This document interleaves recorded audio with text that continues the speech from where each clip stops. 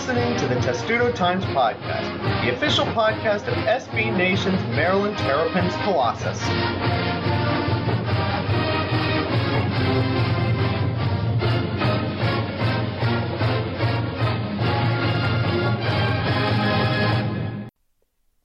And welcome to episode 130 of the Testudo Times Podcast, Take 3. You are really, really happy you didn't hear the first two takes of us trying to record this. Right, Thomas? Yeah, those are the takes that should be thrown just into the seventh circle of hell. Yeah. Well, actually, I think Dante had more levels of hell. Maybe the 11th level of hell. There are a lot, but this is seventh. You know, they weren't like the worst things I've ever done, but it was rough. No, it's not the worst things I've ever seen. Speaking of which, actually, on a brief tangent, The Athletic is running something right now where it's asking media members, what's the worst team you've ever covered? What was the experience? There's already been one on the Jaguars, there's already been one on the Mets, and there's one coming on 1997 Maryland football. I'm really excited for that one. I don't remember who the name of the writer was. I'm going to look that up right now. But that's coming later this week, and I'm really excited to read that. Yeah, as am I. By the way, guys, it's not Heather Dinich. That's what I know. That's what I think I should definitely point out. And it's not me. Didn't you? You should ask Alex about that one.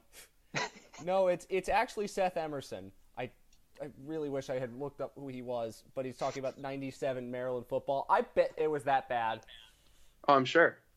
Anyway, there's some good ones on here. Some of the teams that are on this list of worst teams ever, we have in the NFL, we have the 2016 Jaguars. Oh, they suck. Trust me, I lived through it. The 2000 and 2001 Chargers, and they were pretty bad. The 93 Mets, the one after the book was written about them by Maryland alum Frank Isola. And we're getting to the NBA ones, the Warriors before they were good, the Clippers, the 2015-16 Sixers, I mean the one that won 10 games. There's some good ones in here. I'm really excited to read some of these. Personal favorite for me was like the 2012 Eagles.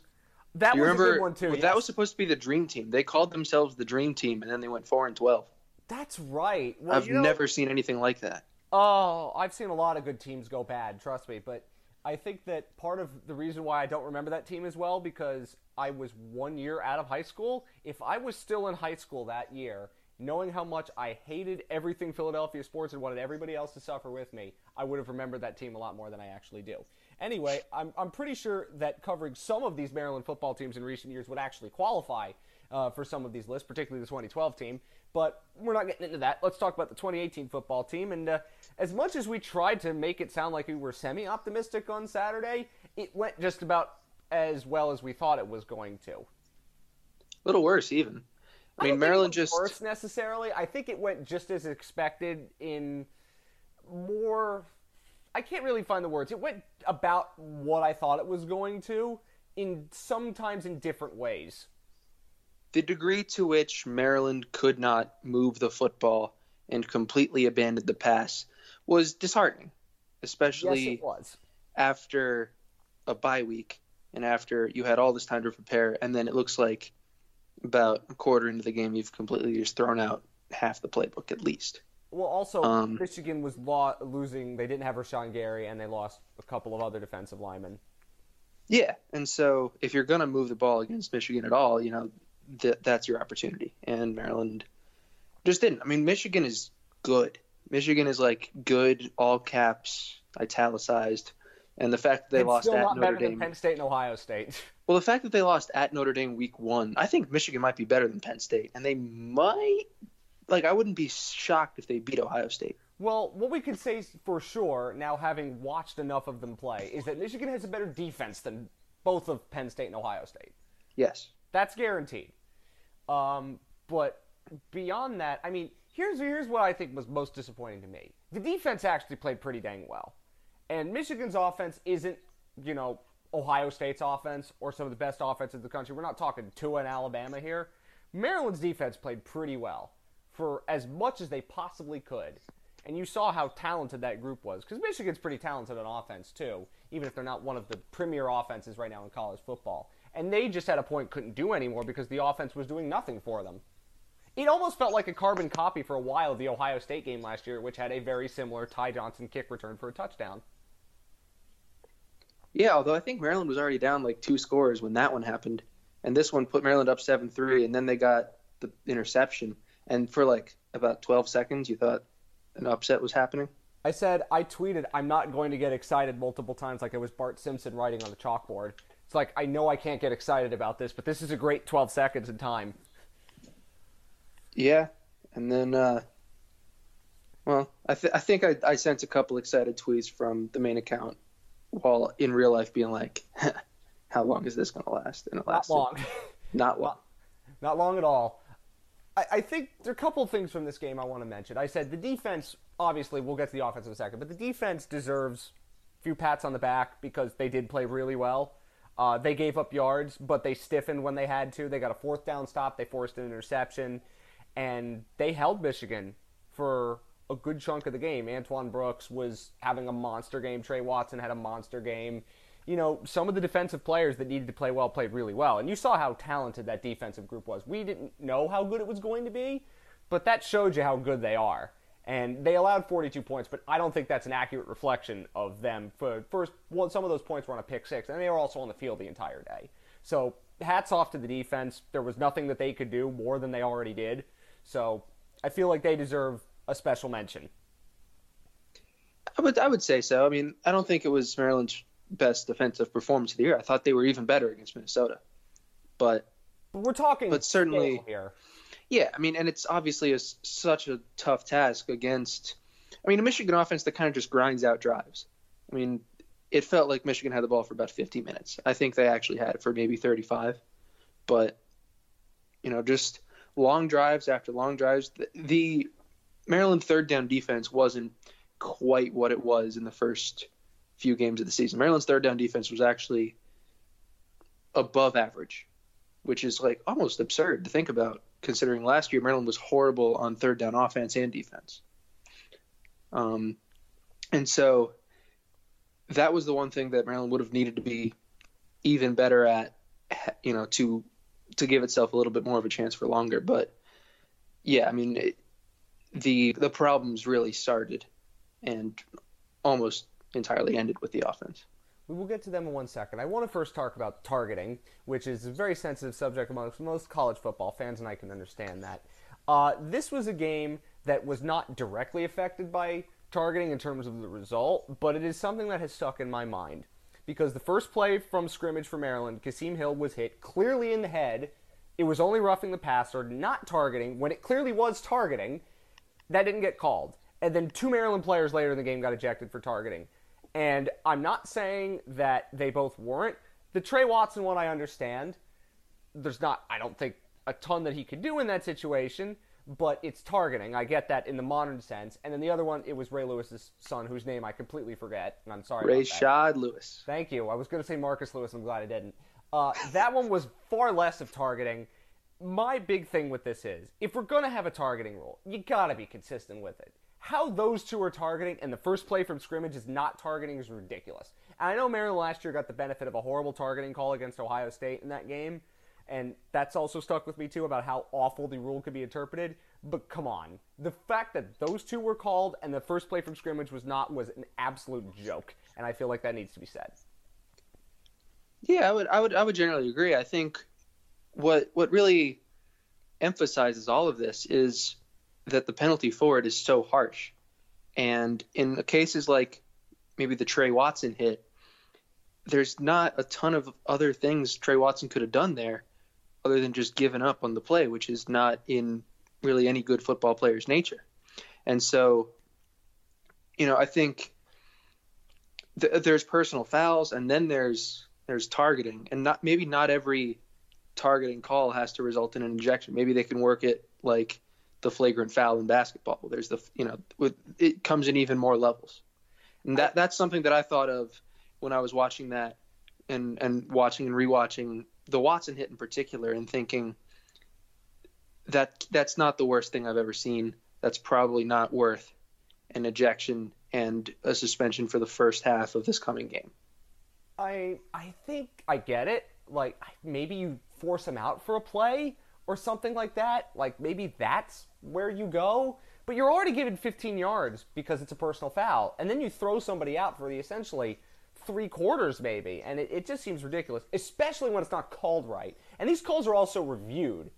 And the targeting, it also, the first reason why I think that would never work is because you're giving a bunch of college football referees who aren't very good in the first place more to interpret on what level of targeting is. We got a level 1 and level 2 targeting, like we got a flagrant 1 and flagrant 2. And let's be honest, nobody thinks officials do a good job anyway, and having to give them more to do seems like, well, that would be bad. But I agree with you in principle, obviously, because Trey Watson couldn't have done anything, and he had a tweet about it, and I completely sympathize with him. But more my anger comes from the fact that if it's going to go one way, you have to be consistent and call it all the time. And the fact that it was not called in the first play for the scrimmage, which was clearly targeting, based on the definition of the rule, it's ridiculous. And we're going to go on for this until the targeting rule gets eliminated or changed. And I don't feel like we should do that for very often, but that stuck in my head because of how awful the whole game went for Maryland. And it started on the first play. Maybe that should have been an indication. Speaking of how awful things went, the offense was terrible, and some of that I think is Michigan's defense is one of the best in the country. A lot of that is Maryland not doing really anything to adjust and completely abandoning the passing game. And this led to an interesting back and forth between Matt Canada and reporters on Kasim Hill, because there were some people who were calling for Tyrell Pigrome now to start, and I don't think that's reasonable because Pigrome, would not have done any better than Kasim Hill would have. But we talked about this before with Hill after the Temple game. And Maryland's best games this year have been in ones where he has not had to throw the ball. He looked fine against Texas, but that was his best performance. Do you now start to get a little worried watching Kasim Hill and the fact that they are clearly not really that confident in him throwing the football in any sort of meaningful situation? I would say I'm more worried by the latter. I mean, he didn't look great when he dropped back to throw, but he looked okay. I remember him completing, on like a third and middle distance, making a really good throw, hitting DJ Turner in stride. And then when they finally started passing the ball again, like in the fourth quarter, I remember seeing him, make some good throws there. So he might not have all the confidence in the world right now, which is not that's not a good thing. And then he was under pressure a lot, got sacked a few times. But, yeah, I don't understand completely abandoning the passing game, especially that first drive of the second half is really what sticks out to me, when they get all the penalties and they have 2nd and 30, and then they run a handoff, and they get stuffed. And then on 3rd and 30, you have no idea what to do. Kasim Hill rolls out, gets sacked. And like the whole day obviously wasn't 4th and 36, but felt like the whole day felt like 4th and forever. A lot of 3 and outs, a lot of short drives. Do y'all remember playing NFL Blitz when you were younger and the downs were 1st and 30? Maybe I'm the only one who remembers that. I'm probably not, but I always remember playing NFL Blitz and the downs were not 10s, it was 30. And in that game, yardage was easy to get. Real life football and NFL Blitz is what I'm saying here. I don't have a joke for that. I love NFL Blitz. That's basically what I'm saying. And if you could go back and play some of those old games, it's from like the late 90s. Yeah, I was about to say real life might be NFL Blitz if you're like if you're Tua Tagovailoa. We'll say that. Yes. Well, for him, he can play NFL Blitz when he's playing in real life because he's going to win the Heisman having played less than a half in every game. Okay. Anyway, I want to get to the Matt Canada comments on him. Maryland right now is the 123 out of 129 FBS teams, and only one FBS team has thrown for fewer yards, and that's Georgia Tech, and they run the triple option, and they don't throw the ball. Feels like Maryland's basically running the triple option with all the motion. And Matt Canada said, you talk about stats, you want to make something better. You either win or you lose. That's how we're functioning. So in 3 games won, everything was good. In 2 games we lost, everything was bad. Stats are for losers. Wouldn't have necessarily added in the last sentence, but I don't necessarily disagree with his thought. Maybe it didn't come out the way that he would have liked. How do you fix that? Yeah, it definitely didn't. I mean, Canada has actually said this a few times. I think he says it kind of jokingly, but with the point still remaining that he doesn't necessarily look at, how you balance things. It's whether it works or whether it doesn't. And you can agree and disagree with that. Maryland should probably have a little bit closer to balance. I think Hill is a good enough thrower that you don't need to abandon the pass game to the extent that they have been. As far as Pigram, just to go back to a point you made earlier, I think there is a school of thought that maybe Pigram does some things better than Hill. He's obviously more mobile, and it's not like he doesn't have an arm at all. And so there is a certain level of intrigue and a certain level of, we'll take the mystery behind what we're seeing right now. And this is what happens with a lot of fan bases when quarterback number one struggles, especially when you have like good memories of quarterback number two. And so that's a whole thing there. But yeah, I mean, Maryland needs to figure something out. I don't know what exactly is the solution. I guess not playing Michigan. Playing Rutgers instead of Michigan might help. Yes. Should help. And I think like when Kasim Mills had time in the pocket, he's made some really good throws. He's not throwing super tight spirals, which can be worrying, but I mean he's had good games. He had a good game against Minnesota and against Texas, which like is a good defense and is now like a legitimate team. Maryland beat Texas, and so Villanova has a transitive win over Texas. That's going to be my favorite thing this entire football season until Texas doesn't make the college football playoff because they lost to Maryland. For me, I think the better part of that is that Towson beat Villanova, and so is now atop this whole chain. Yes, they are. Which now includes Oklahoma at the bottom. Oh, transitive football wins. Isn't that the best thing that the internet has ever created? Yeah, I mean, the site about it is fantastic. And I mean, in my head, I just, keep track of the little chain that has, Maryland in the middle of it. And I don't care about too many other things. Like, by the end of the season, you can have anybody a transitive win over any team that's lost a game. If Alabama's lost. This is true. I mean, they could at some point, but I want to make a couple points about this. The first of which is I was a little bit disappointed about the offensive line play because that is such a good veteran group, and they had all sorts of other things going on, with their struggles in that game. I mean, Michigan is great up front. Their defensive line is really, really good, even without Rashawn Gary and some of their players. I was expecting more from them. Maybe some of that's Kasim Hill being a little bit indecisive in the pocket, but I was expecting a bit of a better performance from Maryland's offensive line.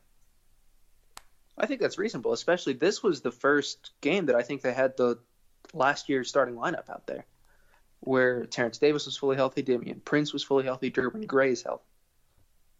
Mm-hmm. And you put Brendan Moore at center, Sean Christie at left guard. That was last year's starting offensive line. Everyone's back, everyone's healthy. That was the first game all year they had that, and it just didn't mesh for whatever reason. Mm-hmm. That should have gone better. I mean, we'll see if that continues against other good defenses, but it's certainly worth being concerned about.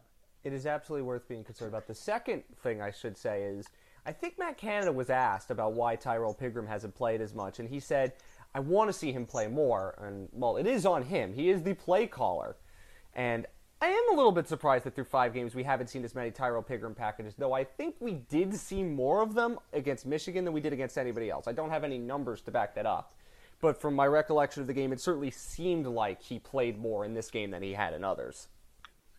Yeah, well, I think he got one drive in the fourth quarter, and then Kasim Hill threw a pick 6, and then Pigram led a touchdown drive, and so.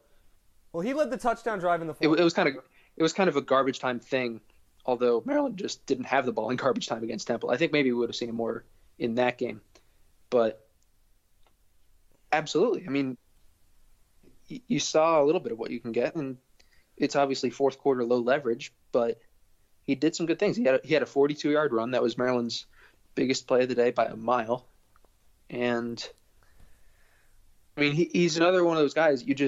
He's the kind of playmaker in space that should be getting touches, and there are other teams out there with similar problems with even better options like Alabama, but Alabama's finding ways to like use both of its guys, and there's game footage of that.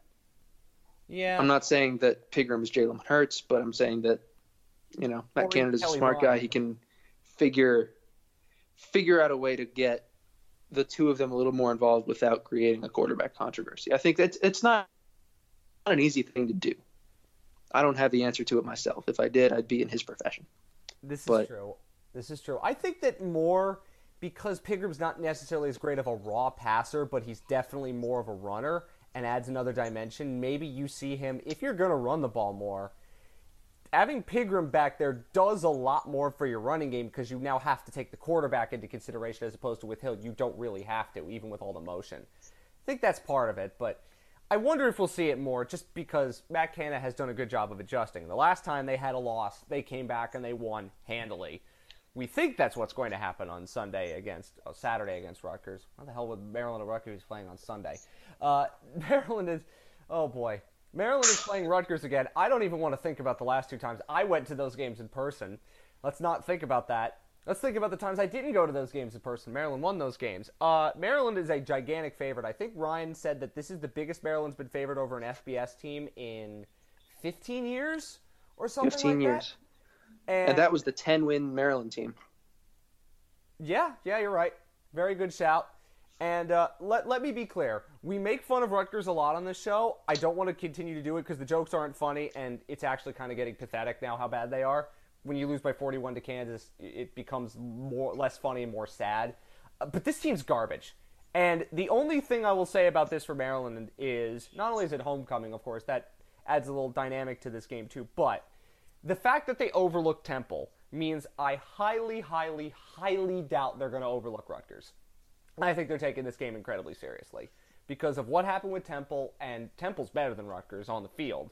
I think that Maryland is probably going to take this game really seriously, and it would not surprise me if Maryland absolutely destroyed them. I think the spread's 21. It wouldn't be surprising if Maryland beat them by more than that. By the time we're recording this, I mean, the spread as of this morning was up to 25.5, and by the time this posts, it might be 26. It's kept going up. Because 21's a little bit low, to be honest, against Rutgers. I mean, the best part of Maryland losing to Temple is now they will never take these games against bad teams not seriously.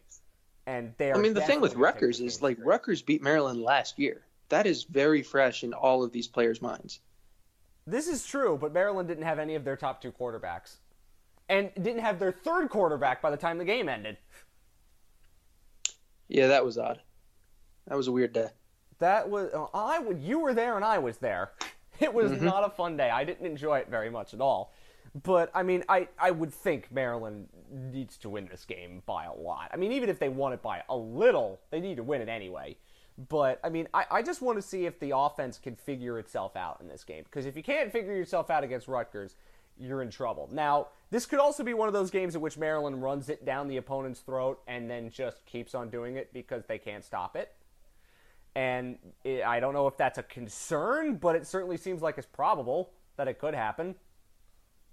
Yeah, I don't know how I would feel about that if it did happen, and then I'll get back to you on that. We'll spend some time this time next week if Maryland runs for 300 yards again, dissecting whether it was a good thing that Maryland ran for 300 yards. Oh God! Yeah, that'll be the most spoiled we've ever been, and then we'll catch karma for that one if we do. So. That is the Stop most us in advance, everybody. that we have ever been in the history of Testudo Times. Whatever the case may be, that game is noon on BTN, and then next week, Iowa's noon on ESPN2. A lot of nooners, but the nooners might be over by the end of the next couple of weeks. We do want to talk about the comments made quickly by the booster, whose name I'm forgetting, and that might be for the best, about what he said about Jordan McNair and the fact that he was then removed from the travel list. Ryan wrote a column where he was really angry about it, and I can definitely understand where he's coming from, because the comments were not smart. What say you on this issue? So, I mean, there's, I think, to some extent, the guy's, Rick Jacklich is his name. I'm not sure if I'm pronouncing it right, but he basically... He said, as much as we hate to say this, Jordan didn't do what Jordan was supposed to do, referring to Jordan McNair. Basically saying McNair didn't drink the water that was given to him, and that kind of throws off the trainer, which in and of itself, just factually, isn't even that wrong, but it's very much something you don't say and it's something that will piss everyone off. And it pissed the players off, and that's, probably what he deserved for it. And he has apologized and backtracked some of it and defended some of it. And I don't know. I think the episode's probably over. It's probably going to be no huge deal in the scheme of things. I truly don't think boosters will have that much of an impact on whether the coach stays or goes. But it'll be interesting to see just what happens from there. I think the reason why it seems like is that the boosters seem to be some of his most prominent supporters, right? We haven't heard a lot of boosters come out and say, no, I want him gone. Yeah, I mean, he has been particularly good to high-level boosters and maybe not as endearing to average fans. And you can take that how you will. But I think that does at least explain a little bit of, why he's getting the reactions he's getting from the people he's getting them from. It's a complicated issue, and this makes it only more complicated. But here, I will say it personally, his comments were stupid. I don't think there's anybody who could disagree with that. And whatever the thought may be, if you've got that thought, sometimes you might want to keep that to yourself. Because this wasn't the fans who caused him to get booted. It was the players who said, now, come on now. And in the end, if you pissed off the players, then what are you doing? Anyway, that's another episode in the dysfunctional Viper Pit of Maryland Athletics. So let's move on to something else that's fun and warm and fuzzy, and that is the fact that Basketball Media Day is, as we are recording this, tomorrow. By the time you're listening to this podcast, you're probably watching some of what is going on in, I think, Chicago is where it's taking place, and you have probably read some of what Mark Turgeon has already said. We will see that as time goes on, but we now have the media poll that was released, and Maryland was picked to be 7th in the media poll. Ahead of them, according to everyone who was there, Michigan State, Michigan, Indiana, Nebraska, Purdue, Wisconsin, and then Maryland, Ohio State, Minnesota, Iowa, Penn State, Northwestern, Illinois, and Rutgers is the rest of the order. This is interesting to me because Maryland, I think, was predicted no worse than 5th in any of the few years that they have been in the Big Ten. So 7th is the lowest they've been. Some people had them as high as 3rd. Some people had them low as 11th. I'm going to quote the Athletics' Brendan Quinn, who compiled the poll, and he picked Maryland to finish 10th. I'll give you my thoughts on this after I read this quote for you. Maryland's predicted between 3rd and 11th in the media poll. History says the former is more likely. The Terps averaged 12.7 wins and didn't finish lower than 4th in their first 3 years in the Big Ten. Mark Turgeon had nothing but success in the league before last year's 8-10 finish. Maybe the safe bet is to cast aside 2017-18 as an aberration. For where I'm sitting, though, this feels like a situation swinging the other way. Anthony Cowan, Bruno Fernando, and Daryl Morcell represent a talented trio, but it's a trio back from a team that I often saw as being inherently flawed a year ago. There was something off about that team, and I'm not sure one offseason, a highly touted incoming freshman class will change that. Also, Kevin Huerter, one of the few bright spots last season, is now on the Atlanta Hawks. There's also the matter of the sum of the surrounding fog around the Maryland program. The Terps should be wary of the unmarked van in front of the FBI, Xfinity Center the FBI might be watching. I don't think the FBI has anything to do how Maryland's going to play on the court because Arizona still ended up looking pretty decent. I mean, they screwed up in the tournament, but plenty of teams get upset in the tournament. And they're still recruiting pretty well. So clearly that hasn't affected them. Neither has it affected Kansas or anybody else who the FBI has knocked on doors for. On to the basketball thing. I highly doubt they're going to finish 10th. I haven't looked that in depth into the Big Ten, but to tell me that there are 9 teams better than Maryland this year in the Big Ten, after last year there were only 7 when absolutely everything went wrong, seems a bit rich. Correct. You know, remember we did a show... And also, this year's Big Ten just doesn't seem to have any good teams. Can I say one thing before you continue? You remember the podcast Alex and I did when we talked to the guy from the Lansing State Journal who had Maryland out of the top 25 when Maryland was a top 15 team, and we asked him what was going on? Kind of feels like that. I do not know Brendan Quinn very well. I do read The Athletic, but I have not read a lot of his work, so I'm not going to disparage him based on one thing that I see. But I feel safe in saying that's probably wrong. Even though preseason predictions are completely bunk and mean nothing, I feel safe in saying Maryland being 10th is probably a bit out of whack. Yeah, I mean, it depends on... That prediction would involve Maryland both regressing and the rest of the Big Ten getting better while the good teams don't also magically get worse. And I would say pretty much everyone in the Big Ten has regressed closer to average. Like the two teams that are on the teams top like of the Maryland standings, that were Michigan average. State and Michigan have lost a good chunk of their roster. Purdue lost a good chunk of their roster. And they're all predicted to finish ahead of Maryland. Maryland lost Kevin Huerter, but the rest of the players that it lost were role players that didn't end up being what we thought they could be. And they replaced them with, in 3 cases, very, very, very highly touted incoming freshmen who are going to probably be impact players because in the college basketball that we see right now, freshmen are impact players. Yeah, I mean, Maryland had the best recruiting class in the conference, and that's even with Indiana getting the best prospect in the conference. Yeah, I don't know how Indiana is supposed to be better than Maryland based on all of what was said here and what we know about Indiana, who last year Maryland was better than. I mean, Despite they lost losing to them. to. Despite losing to them, but overall, over the season, Maryland was better than them, and Maryland didn't lose to Rutgers and Indiana in the Big Ten tournament. So there you go. Yeah. But I don't know. Back to this original point. I think 7th is probably maybe underselling it a little bit, but at least that seems semi-reasonable. Like, I think the fact that Maryland could finish 3rd and could finish 10th tells you a lot about the Big Ten this year, because Maryland does have the best recruiting class coming in. They have a lot of talent, and they have 3 really good players returning in Cowan, Morcell, and Fernando. And they are getting healthier, too, as compared to last year when a lot of their problems stem from the fact that they were never healthy. I also think the trip to Italy is going to help them out a lot because they now can hit the ground running when they start playing games. They have the secret scrimmage at the end of October against George Mason, and they'll have some built-in chemistry already, and I think that's really important when you're integrating as many young players and freshmen as Maryland is, especially when you're integrating so many key contributing freshmen, and Ayala, Wiggins, and Smith are going to be 3 of the very, very most important players for this Maryland team, and having them integrated as quickly as they might because of that Italy trip, I think is going to help them out a lot. Yeah, absolutely. I mean, this was, out of the last few years, probably the year that Maryland would have benefited most from a trip like that, and, kind of worked out that way. I think the other thing about the Big Ten, and I haven't done enough digging, I will spend some time in the coming days and weeks doing that, but with all of the teams that have lost so many key contributors, I mean, Michigan State and Purdue lost half their team, Michigan lost Mo Wagner, they have good players.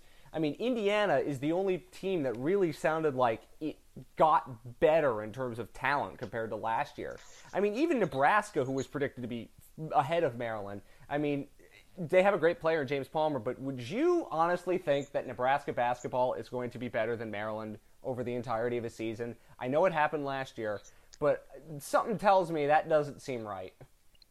I mean, I believe it. I mean, especially if I believe most of that team is staying together. It was a lot of transfers, and so the fact that it came together as well as it did is encouraging. But still, I think Maryland's talent level is ahead of Nebraska's, and honestly ahead of most teams in the conference because pretty much everyone lost a good deal. I think that there are no Ohio State's below them in this whole poll when Ohio State last year was the most surprising team in the conference.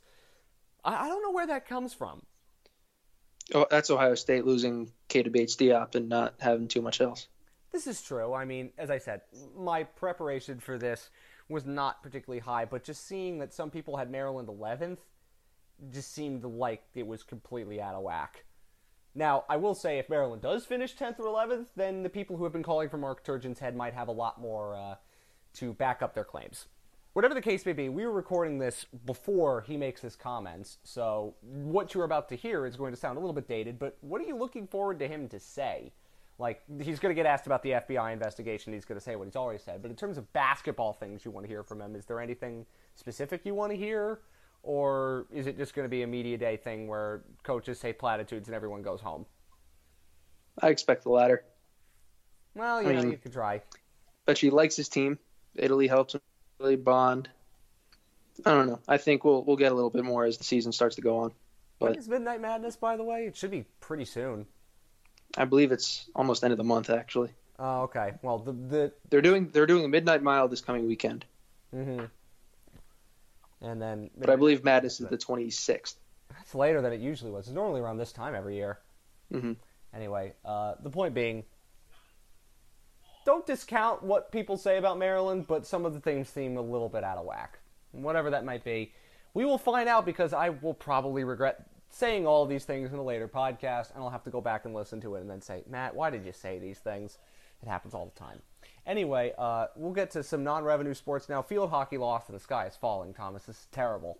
This is horrible. What are we going to do, Matt? I do not know what we're going to do. Maybe next week we have to start off the show by talking about field hockey again. They're just gonna have to start beating top 10 teams again. Haven't they already done enough of that? Yeah, well, they have to keep doing it because they've got a top 10 team coming tomorrow as we post this. Oh, okay. Schedule just keeps on doing this. They just kind of fell behind early and then didn't score enough goals. I don't know. I didn't watch. It was on. I was working, I believe. Well, you don't need to make excuses why we don't watch. We could just tell you this is what happens. But I get the sense that the field hockey team is a little like women's lacrosse, and that when they lost, it just serves to piss them off. And then they come back and find more motivation than they ever needed, and then they go back and destroy people. Like, the field hockey team and the women's lacrosse team kind of fit the same sort of mold in terms of the way that they're coached and the way that they go about their business all the time. And the fact that both are, I guess, the best programs at the school right now gives you kind of a hint of that. Mm-hmm. Other non-revenue sports things. Volleyball beat Rutgers. Yeah, volleyball beat Rutgers, lost at Penn State. You know, it's one of the best programs in the country. Yes, so half the Big Ten is like phenomenal, and then the lower half of the Big Ten is beatable. And so far, Maryland has beaten most of the teams at that half. Okay. And by half, like 2/3 of the Big Ten is top 20. Yeah, because like I was looking at some of the scores I had seen recently, and I was like, Minnesota, Nebraska, 2-5. It's like insane, right? Mm-hmm. Yeah, the Big Ten is kind of a conference that cares a whole lot about volleyball, and Maryland is kind of behind the 8 ball in that way. It's getting there. We'll see. Keep on working. And then soccer, which I have not been paying enough attention to, I fully admit. So men's soccer drew with Georgetown on a Monday afternoon. Plays at number 2 Indiana this weekend. So that'll be interesting. Yeah, this is not one of Sasho's more talented teams. He lost a lot of talent from years past. And then Maryland's soccer, it takes a little bit of time to rebuild. Maryland's highlights this season, they did get a road win over a ranked team last weekend, I believe, but kind of their highlights other than that have been, grinding out scoreless draws against better teams. Can I have to compare them to West Brom now and Tony Peel? I'm not going to do that. That's Let's not do Sasho that. Sorotsky. I'm not going to do that. Absolutely. I respect him too much. Women's soccer, though, beat its first ranked opponent in 4 years, and it was number 14 Northwestern on Senior Day. So that is good. Certainly an encouraging thing for a team that had, kind of – it's been really consistent this year. The offense has disappeared for long stretches, but pretty clear progress being made, and that win is sort of the signature for it. Yes, good, because when I saw them, there wasn't much to be happy about. Oh, well. That Drexel team is okay, by the way, in case you're wondering, if you wanted to have a point of reference to where Maryland is now. That Drexel team is solid, but not spectacular. They're kind of in the same boat as Maryland. They've got some talented players, but they can't score goals, and they're defensively solid. Anything else that we missed? I don't believe so. Oh, I'll say this. I'm about to watch, because it's Wednesday night, I'm about to watch the new CW show, All-American. The only reason why I say that is not because I'm here to pump tires of the show, but you know who the producer of that show is? Just to know. You would like to know. I bet you do. It's Robbie Rogers, who is one of the best Maryland Terrapins ever. There you go. I hope it's good. I don't want to sitting there and saying it's bad. That would make me feel really, really guilty. I wonder if knowing and rooting for the director of it will change how you view it. Producer. Maybe. Although I am one of the most cynical human beings on planet Earth, so maybe not. But yeah, having him there kind of makes it so I go in not expecting a complete tire fire, as I do with most new things I watch. I mean, the baseball playoffs are over until Friday, so why not give it a chance? And obviously, Robbie Rogers is one of my favorite people on planet Earth, so that's for very obvious reasons if you haven't figured that out. But I'm going to watch that and be very interested, and of course, we should always support Terps in everything that they do, especially people like him. Anyway, enjoy Rutgers on Saturday. It's been 1 year since that Northwestern game, which we didn't spend any time talking about Northwestern because Maryland kind of fired its AD on that day. It's been 1 year since then. Oh, wonderful. Hasn't it? I mean, wasn't that one of the most interesting days you've ever had? That was odd. Well, I mean, tying it back to the whole what's the worst team you've ever covered thing. Does last year count? This year's been worse, Your Honor. This year's been worse, Your Honor. Okay. Yeah. All right. This summer, if you count the summer and everything. I count it more along the lines of like actual just on the field. Like if you're considering everything, then yeah, this has definitely been the worst. But if you're considering if it's just on the field, then last year was definitely worse. Which is why I think that 2012 will always stand. I'll agree with that. As the worst football team. No, okay, it's not the worst football team I've ever seen. I have too many Jaguars examples to follow up on that. But if anybody asks me what's the worst football team you've ever seen, 2012 Maryland Terrapins might stand up there, largely because of just terrible luck. But anyway, you don't need to hear more about that team, and we bury that team too often on this show, and I feel bad doing it. Anyway, thank you very much for listening. Enjoy the weekend, and hopefully Maryland beats Rutgers, because if not, I don't know what we're going to do. The next podcast might just be sad violin music if Maryland loses to Rutgers. For 45 minutes. Yeah. We'll have somebody create an original composition of Pain for that one. Until then, of course, go Terps.